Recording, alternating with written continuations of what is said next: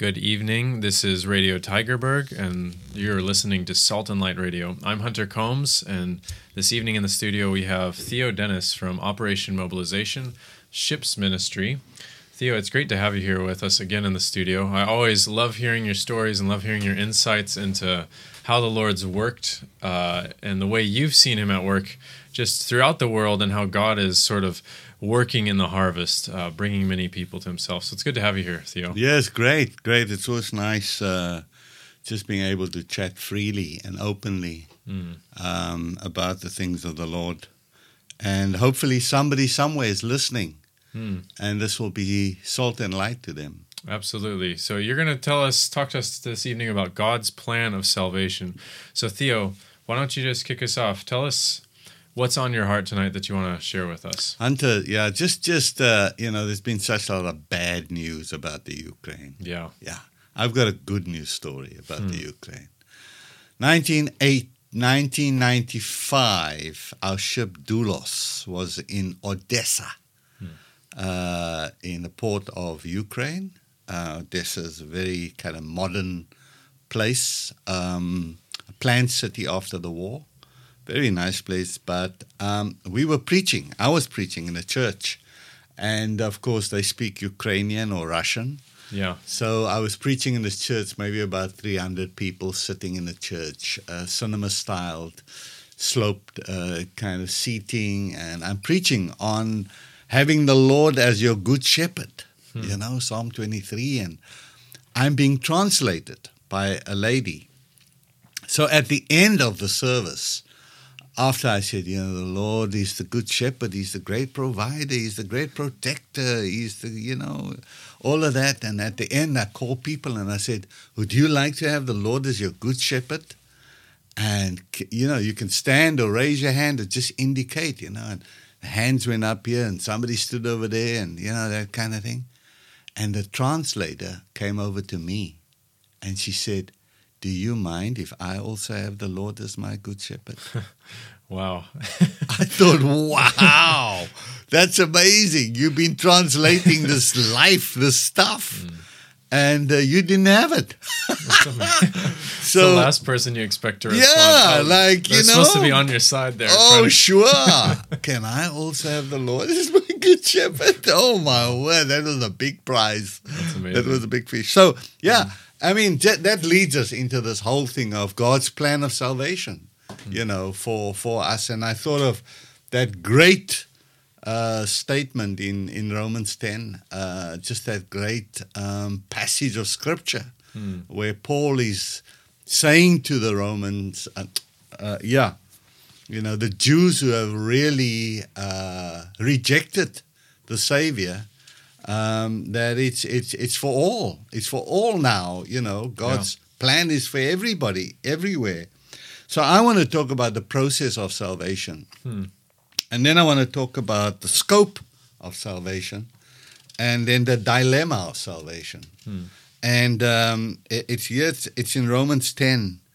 And the end of verse 8 says, the word is near you, it is in your mouth and in your heart. That is the message concerning faith. And this was Paul is saying. The message concerning faith that we proclaim. And this is it. The message of faith is verse 9. If we declare with our mouth Jesus is Lord and believe in our heart that God has raised Him from the dead, we will be saved. And, as we look at that, it's incredible that when I saw that in order for salvation to take place, you need to have a declaration. You need to declare Jesus is Lord. Right. We need to declare with our mouth. Yeah. So we have a lot of silent Christians around. You've got to scratch really deep to discover somewhere that the guy's some level of Christian. But, Diana Ross sang a song, and she says, I'm coming out. I want the world to know. Yeah. And Hunter, I want to tell you, it's time to go public. It's time to go public. I see so many people painting their colors to the mast and saying, "This is me. I'm a LGBTQ whatever, or I'm a this and I'm a that and I'm a Muslim," and they're saying that, they're declaring that's what they are, but But who's actually doing that with their relationship with the Lord? Who's actually saying, "Yeah, that I follow Christ. Yes, Look at me. I've made a decision to break with my old life, and here I am." Absolutely. Yeah. And the way you do that is, Paul says, the process is you declare with your mouth. And Jesus said, if you are ashamed to declare me before men, I'll be ashamed to declare you before my Father. And so it is a process of really declaring and speaking out and saying, I follow Jesus.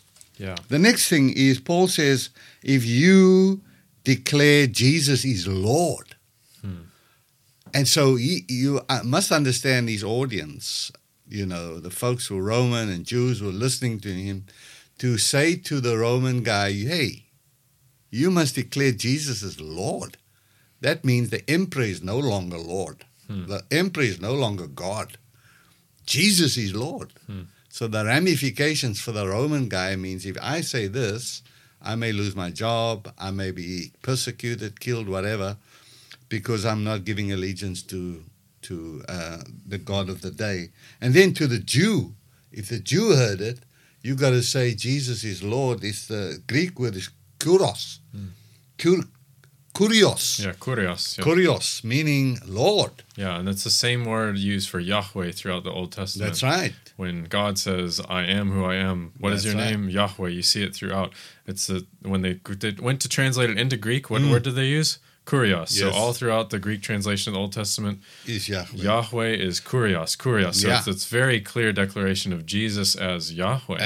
And now the Jewish mind, imagine, doesn't go so well. When he says, God of the universe, God of the heavens and the earth, he's saying, but this is God here in front of me. This guy's wanting to call me, telling me to call him God. And I was watching the Chosen section of the Chosen yesterday when Jesus calls Peter from the fishing a job that he had. It's powerful. And Peter comes and he kneels. And what does he say? He says, Lord, kurios, and that's what it means. So, declaring Jesus as Lord. And then it says, and believe in your heart. And this is not just about just knowledge and information. This is revelation. It's going from the head into the heart. And believe in your heart. In your heart, there's got to be a firm conviction. And the conviction is based on that God has raised Jesus from the dead. So, because God has raised Jesus from the dead, if you play that back, Jesus had to die. To be dead, you must first die. Yeah. So 3 days before that happened, Jesus actually died as predicted. He predicted that himself. He said, the sign of Jonah. He says, as Jonah was in the belly 3 days, that kind of thing. He's saying, if you destroy this temple, I'll raise it up in 3 days. And all of that, he prophetically stated that he was going to rise again. So this was not pie in the sky. This was somebody who actually spoke about his own kind of destiny in a way that we see today, playing that back, that he said it, he fulfilled it, thus he's Lord. So it's not only a declaration with the mouth. It's not just this external, okay, we declare Jesus as Lord, but there's nothing in your heart. That's right. It must be this belief. And it's interesting in the States, when I studied in Bible college, and many of the churches in the area, they had this teaching that you believe just in your mind. If you just believe the facts, Jesus died, he was buried, he rose, then you're saved. Yeah. It doesn't matter what happens with your life. Yeah. It doesn't matter this transformation of your life, but that's not how the scriptures speak. Nope. There's a radical call to follow Christ too. Yep. Belief doesn't just impact your thinking. Oh, okay, I know It's like you believe that Ramaphosa is president. It doesn't change your life. But do you actually believe in someone? That's different. Now you're putting your trust in them. I believe in this person, that they can do what they said they could. Not, I know some facts about them. Absolutely. And I mean, there's nobody, Krishna, Muhammad, Buddha, nobody has said this and done something as absolutely radical as this. Death is a mystery to all of us, but Christ has come, he's died, he's been resurrected, and the mystery is no longer. He has solved our mystery. So that God has raised him from the dead, if we believe that God has raised Jesus from the dead, we will be saved, says the scripture. So there it is. There has to be a catch. Somebody says, no, it can't just be that you declare with your mouth and believe in your heart that God is. There's got to be more. I think of the Tibetan Buddhists who prostrate themselves for something like 600 kilometers. I saw this one video of a guy going head first, lying out, and then the next thing stands up, head first, lying out, full body length, 600 kilometers all the way up to Lhasa, the holy place. He's saying that is what I do in order to gain salvation and to get the okay of the gods. And so, it is, and we know that the other religions around that says, no, you got to do all this stuff. Yeah. In order to do the stuff, that's a way you can possibly gain salvation. You're not sure. Yeah. Nobody's sure. Nobody can be sure, they say. But we know. Jesus says that you may know that you have eternal life. Yeah, and that's really one thing that sets Christianity apart from all the other religions.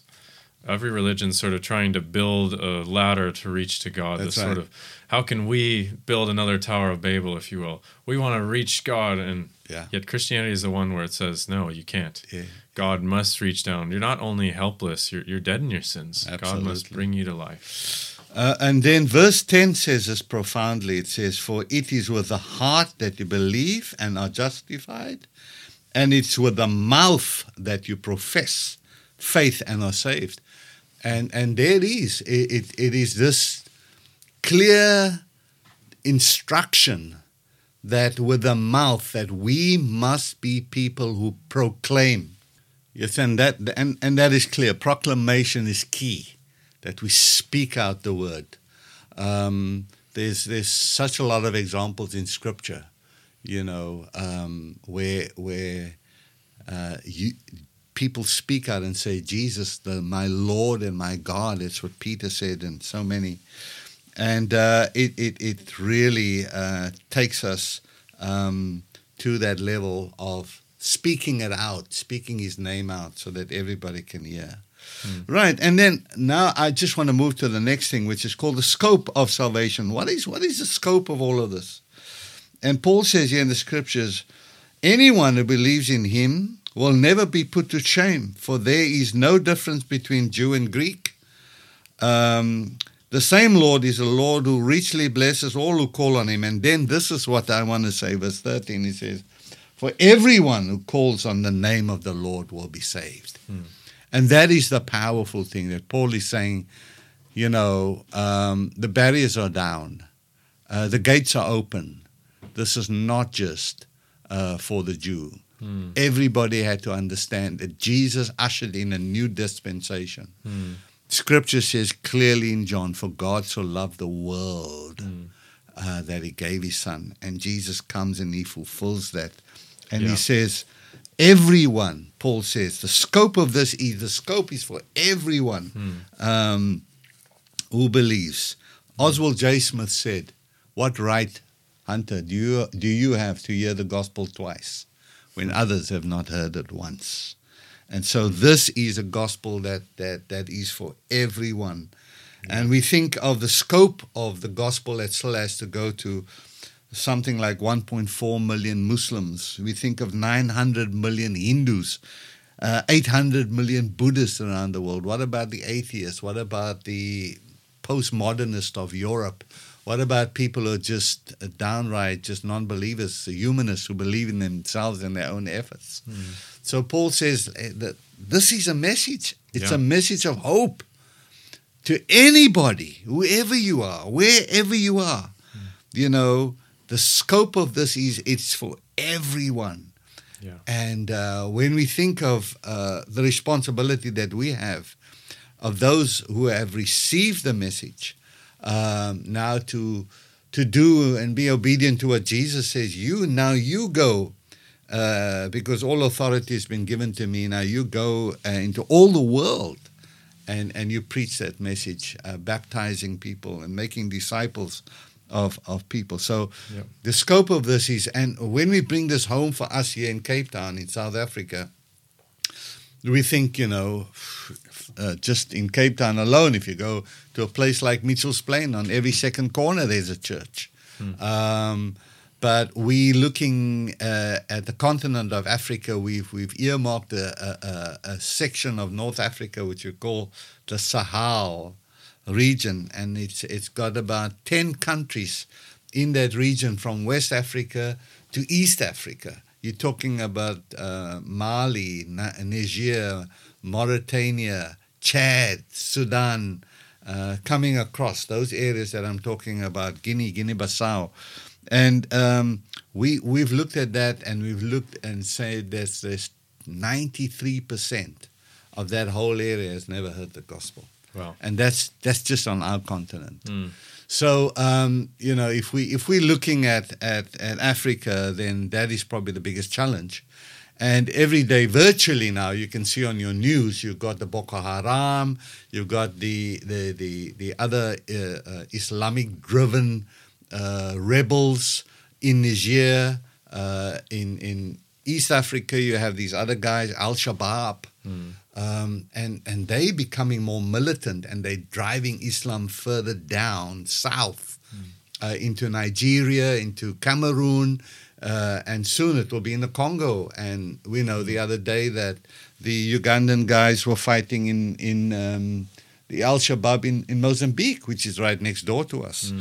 So we don't fight with guns and bullets. We know where our strength lies in terms of spiritual warfare. Yeah, our weapons are waged as we're on our knees, pleading with the Lord that He'll do what He said He would. Because we get a glimpse of the final picture in Revelation. Don't we?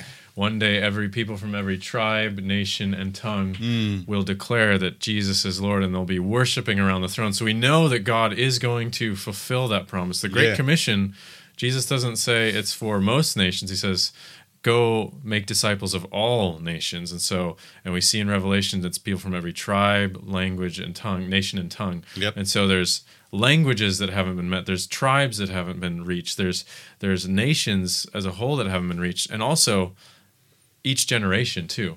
Because many places you look where the gospel had impacted. Now, this generation, where is it? It's gone. So we trust that the Lord is actually going to fulfill what He said He was. And it's for all nations. So that includes those of you who are listening tonight.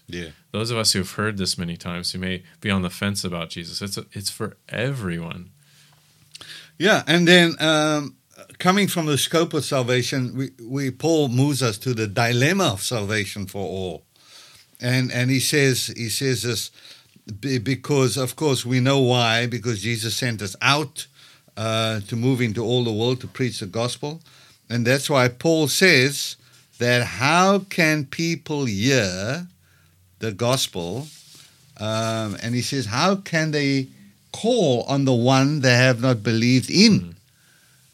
And how can they believe in the one in whom they have not heard? And that is the point, If people do not know the good news of the gospel, if they've never heard, that they don't have to suffer in silence, that they don't have to, parts of Africa in Zimbabwe, parts between Zimbabwe and Zambia is a people group, I think the Yao, and they still up till today do child sacrifice.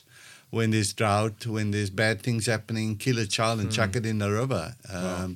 This is modern day stuff today. Sad. And just people who are driven by superstition. They haven't heard of the good news that comes by faith in Christ, believing, declaring Jesus is Lord, salvation and new life in Jesus. And so that's what Paul is saying. There is no faith in Christ without hearing what he has to offer. And so we move on, and he says, and how can people hear without somebody preaching to them? And that's Paul's making the point. He's saying that in terms of discipleship, we can have things done on radio, we can have it done on satellite, we can have all these things done, but people have to hear preaching.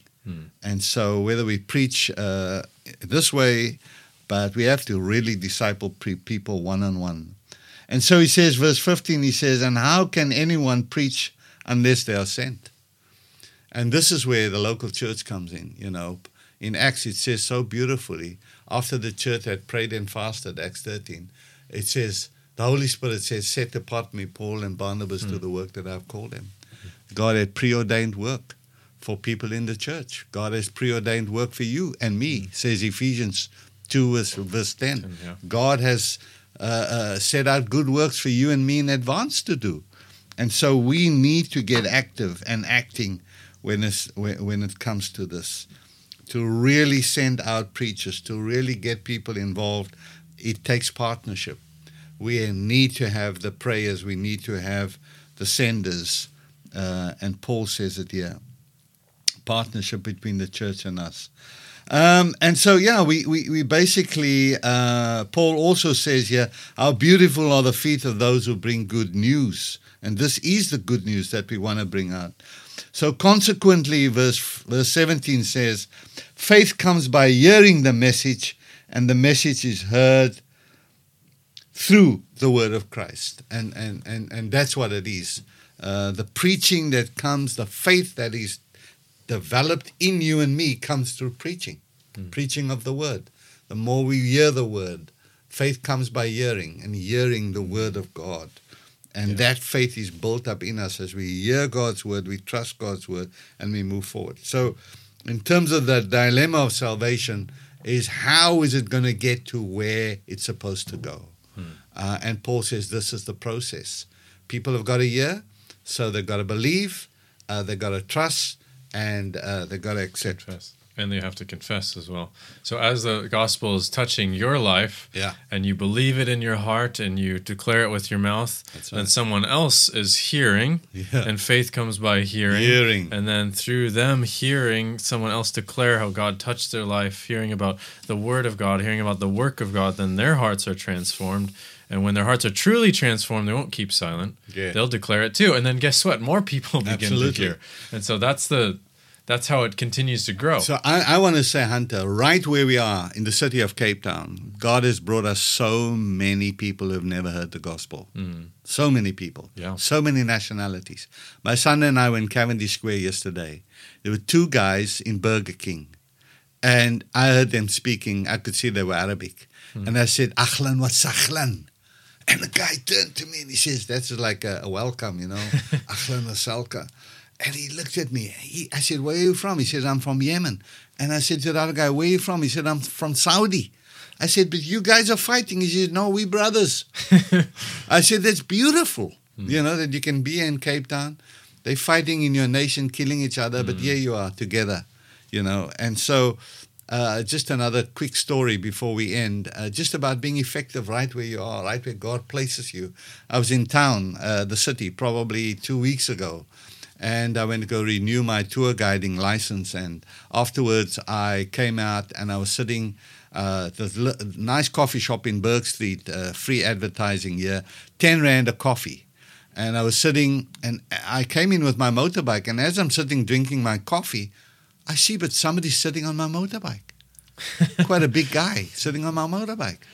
And I was offended. I got up. And I walked over to where this guy was sitting on my bike, and I said, excuse me, is that your bike? And he looks, immediately starts apologizing that he sat on my bike. But his friends were around him. So I basically embarrassed him in front of his friends. And I went back to drink my coffee. But Hunter, do you think I could drink my coffee in peace? Probably not. The Holy Spirit was like jamming me. Theo, that's not the way you do things. You know, you're a believer in Jesus. And guess what? He says, you got to go and apologize to the guy. Oh, come on. You know, it's my bike. It's my right. And eventually I get up and I get the courage and I go back. I'm leaving and he's still standing there. And I said to him, excuse me. And he looked at me like, really, what am I going to do next? I said, I'm very sorry for the way I called you out amongst your friends, you know. I embarrassed you. And he looked at me, but he said, he didn't say much. The guy next door said, oh, that's fantastic. You know, his buddy says, that is a very good thing you're doing. You're apologizing to this guy. I said, yes, you know. The faith that I have, I'm a Christian, I'm a follower of Jesus. You know, we taught to do things differently. We taught to love the people who offend us. We taught to, and he says, wow, that's amazing. And I reached out to this guy and I said, where are you from? The guy that I offended, he said, I'm from Mali. I said, do you know Fatima's restaurant in Long Street? He says, yeah, I know Fatima's restaurant in Long Street. I said, we should go and have a meal there next time, you know, and I'll show you. I'm really sorry for the way I spoke to you. And his friend couldn't believe what he saw demonstrated that day, you know. And I said, this is not me. This is because of my faith. This is because of the Bible that I read. This is about, you know, how our lives have got to be salt and light. Yeah. Exactly, huh? You keep the salt in the shaker, it's not going to affect anything. It's got to come out. Yeah. So we got to come out, folks. We got to proclaim Jesus is Lord. We got to move to the place where we get, in terms of the scope of this gospel, the scope, it's people are waiting for us. And with a dilemma, it means we need partnership to see the people preaching, but the people who are also sending and moving out. So my challenge to you today is, how can you move the plan of God forward so that the world around us, your immediate world, can be affected and infected by the gospel of Jesus Christ through being salt and light? Thank you. Thank you so much, Theo, for sharing with us tonight. And that's an important message for us. For those of you who have heard the message of Christ and it's impacted your lives, that it doesn't just stay inside. Maybe there are those of you who have really difficult family situations and you'd love to share your faith, but you've been sort of holding back and you've been afraid of that. We hope that this would really be an encouragement to you, that faith comes by hearing and hearing by the word of God. But when we believe in Christ, we also confess what's true in our hearts. We declare the things that we love, the things that we believe in. If you love a sports team, you'll say, oh man, did you see what happened? And you'll tell everyone about it. And that's the same way. If you love the Lord, you're going to speak about it. So thank you so much for joining us tonight. We really hope this has been an encouragement, a challenge to you as you've listened to this tonight. Theo, thank you for coming in again. It's always good to hear your stories and your insights from the scriptures. And we just pray that those of you who are listening, this would really deeply impact your lives. Good night, and God bless.